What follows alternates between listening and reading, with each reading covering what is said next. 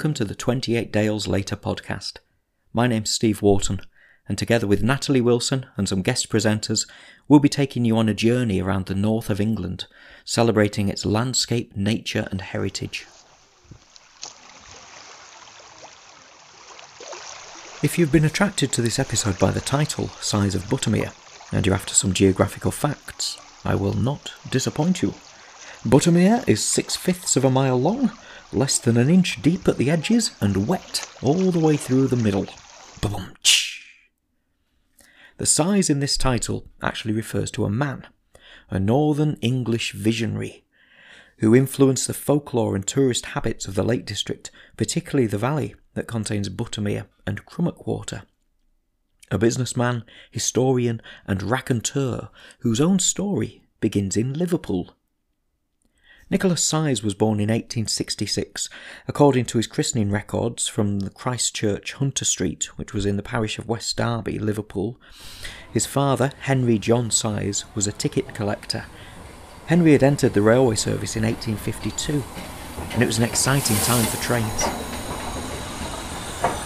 Opened in 1830, the Liverpool to Manchester line was the first intercity in the world. Henry rose through the ranks to become the district goods superintendent of the London and North Western Railway, which had been responsible for taking the line through to Bradford and opening the Bradford Wool Exchange station in 1850. It was boom time in northern England, thanks to the wool trade, and to keep up with demand, Bradford Exchange first of all moved in 1867 and was then completely rebuilt with extra platforms in 1880. Nicholas Size followed his father into railway management, and as goods manager of Bradford Exchange he must have made a small fortune. By the 1920s, Size already had his eyes set on life in the Lake District, having bought the dilapidated Victoria Hotel in Buttermere. But it would be another 7 years before he was able to leave the railways and concentrate on his new life as a hotelier. Size would probably have taken the train through the northern fells to Cockermouth, and what an amazing journey that would have been. But alas, the branch line was cut as a result of the Beeching report. So instead, I'm capturing the sounds of the Cumbrian Coast Express steam locomotive run by the Railway Touring Company as it pauses for its assembled fans at St Bees Station. And as Size did 100 years ago, I will now change my mode of transport and head through the Vale of Lawton towards Buttermere. Or at least, I'm going to try.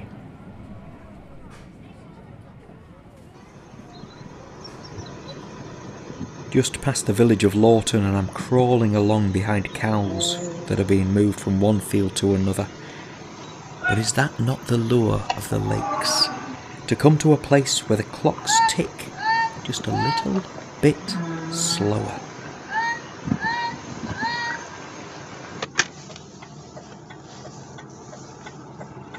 Before tourism developed in Buttermere, the local economy had relied on cattle farming and then Herdwick sheep.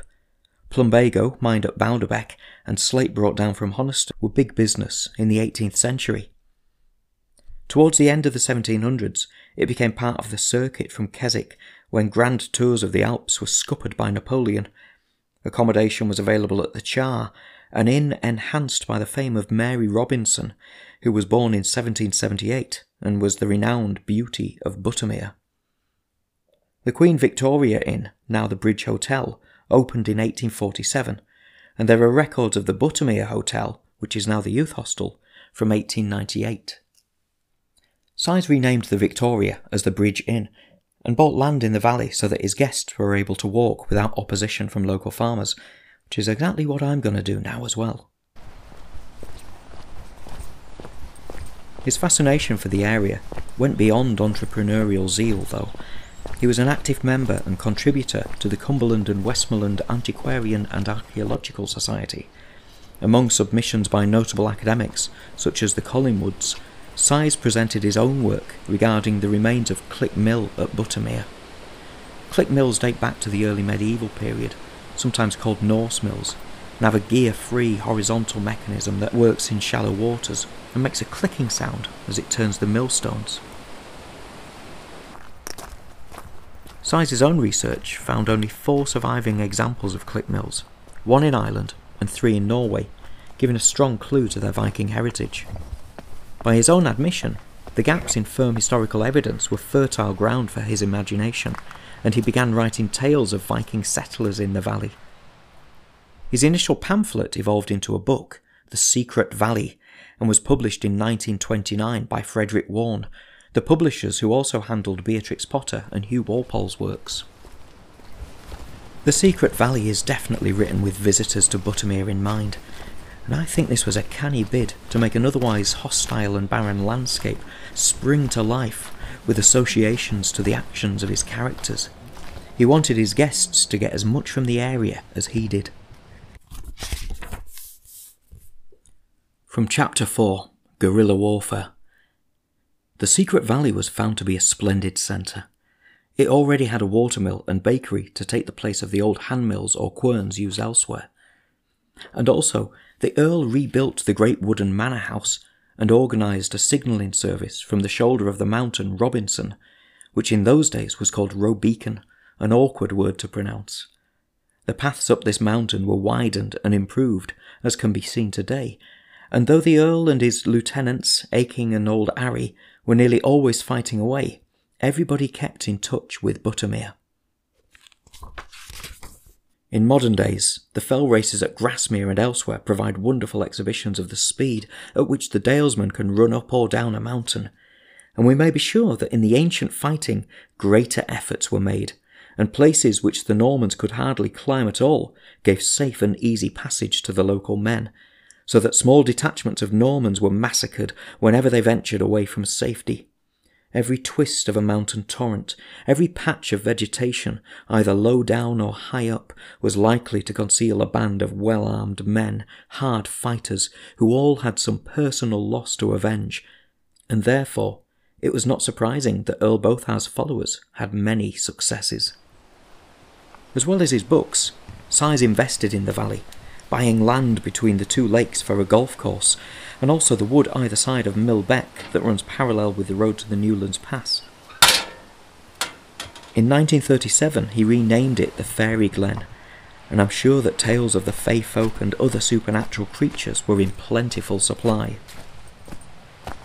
I'm taking a walk through the Fairy Glen now.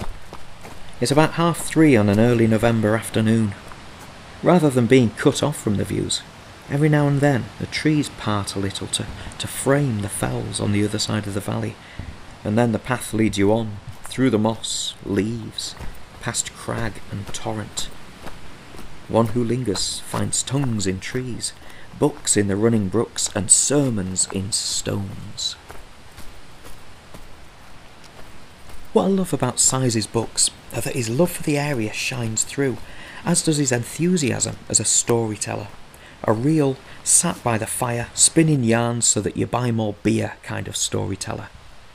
As much a part of Lakeland as the famous Will Ritson, landlord of the Westwater Hotel and self-proclaimed world's biggest liar. After an in-depth description of Norman military history, Size will suddenly address the reader, bringing you back to the present and to Buttermere, with reminders that the walls, roots and mountains those characters looked on in the 12th century are the same as you can see around here today. I've just seen a very elegant heron fly off from its fishing rock at the confluence of the beck and a waterfall. Whereas swans are celebrated round the lakes as stately creatures, I do have a soft spot for herons. Perhaps it's their solitary nature that chimes with my own preference for being on my Todd when I'm out and about. Or maybe it's their demeanour that gives a suggestion of aristocrat turned poacher. A very characterful bird indeed. The plans Nicholas Size wasn't able to realise included a service station for newly fashionable motor cars, a cable car, and an Alpine-style beer garden with German Umparband. Most critics have labelled the first two as unsuitable monstrosities and the beer garden as plain crazy, but I think I've spotted a link. Bradford Exchange was moved in 1867 to serve the wealthy wool merchants, the majority of whom were immigrant businessmen who dazzled their clients with grand building designs, soaring doors, ornate ironwork and intricate masonry. This area of Bradford is still called Little Germany, and Size would have been in close contact with the merchants, commercially and socially. He probably knew the family of Frederick Delius too, the Bradford-born composer. But locals and war got in the way of these grand plans, just as COVID has ruined my more modest objective of grabbing a pint at the Bridge Inn. They've already shut for November's lockdown, so I'm going to head to Croft House Farm Cafe instead.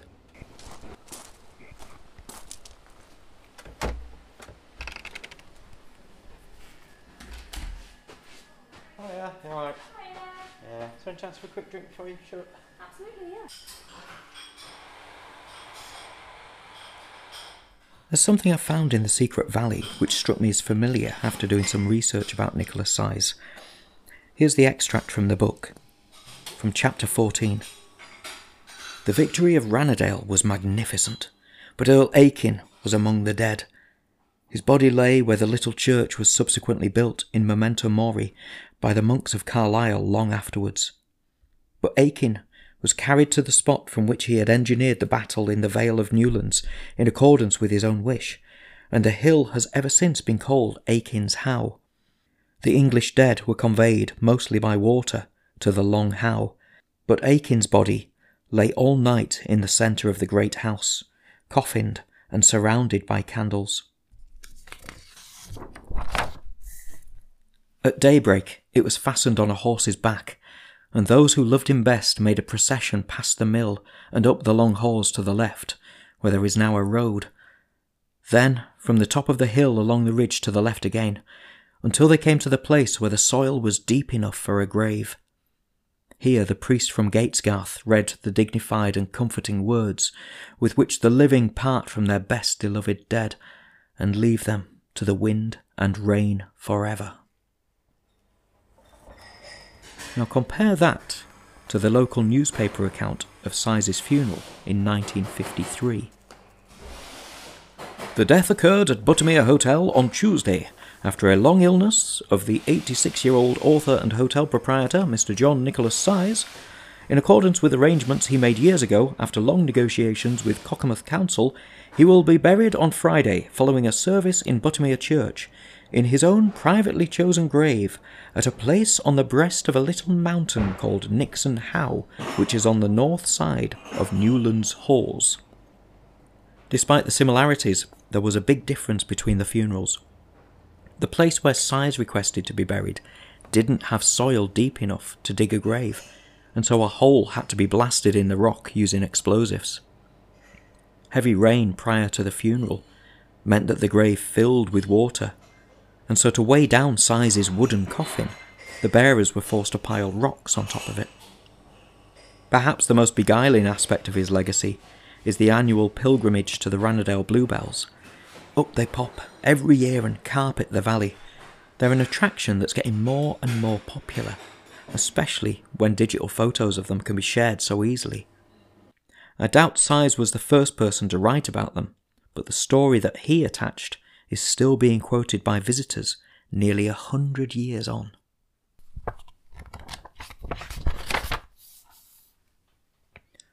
Chapter 12. Ranadale Knots are like a series of knuckles crowning a long ridge with precipitous sides. The hill provides a splendid view, though not much more than 1,000 feet high, and it seems to hang over Crummerquarter, while the country is spread like a map from the Solway to Great Gable, which is the centre of everything in Lakeland. Here sat Earl Bothar with his son Gilla and his trusty brother Aiken, watching the approach of the Norman army. The night had been spent in reorganisation instead of sleep, and now all were ready for the supreme struggle. Thus, Ranulph found himself in a narrow place, surrounded by an unexpected multitude of enemies. It was like a bad dream. All was chaos and terror, for none knew whether to push forward or rush backwards towards more open ground. Thus, they became massed together and got into each other's way as Bothar and Aiken expected. Afterwards, Ranadale Valley was like a charnel house. But in the course of time, the birds and beasts, the insects and worms, all did their appointed work, and today you can only say that there are more bluebells here than anywhere else. And perhaps there may be something in Omar Khayyam's idea. The loveliest flowers may spring from some dead Caesar's breast.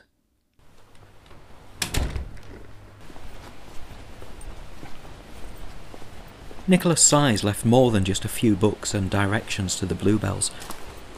He bought land and opened access for tourists to enjoy Buttermere and Crummock Water, but more than that, he gave them license to let their imaginations run wild too, by filling the valley with his characters.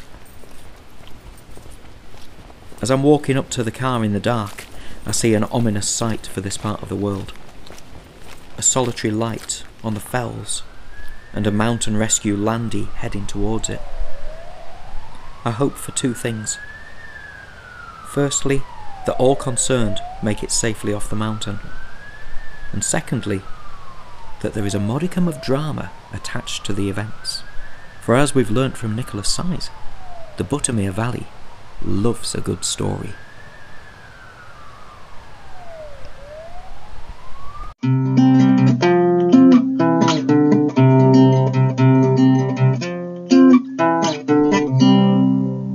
Thank you for listening to 28 Dales Later.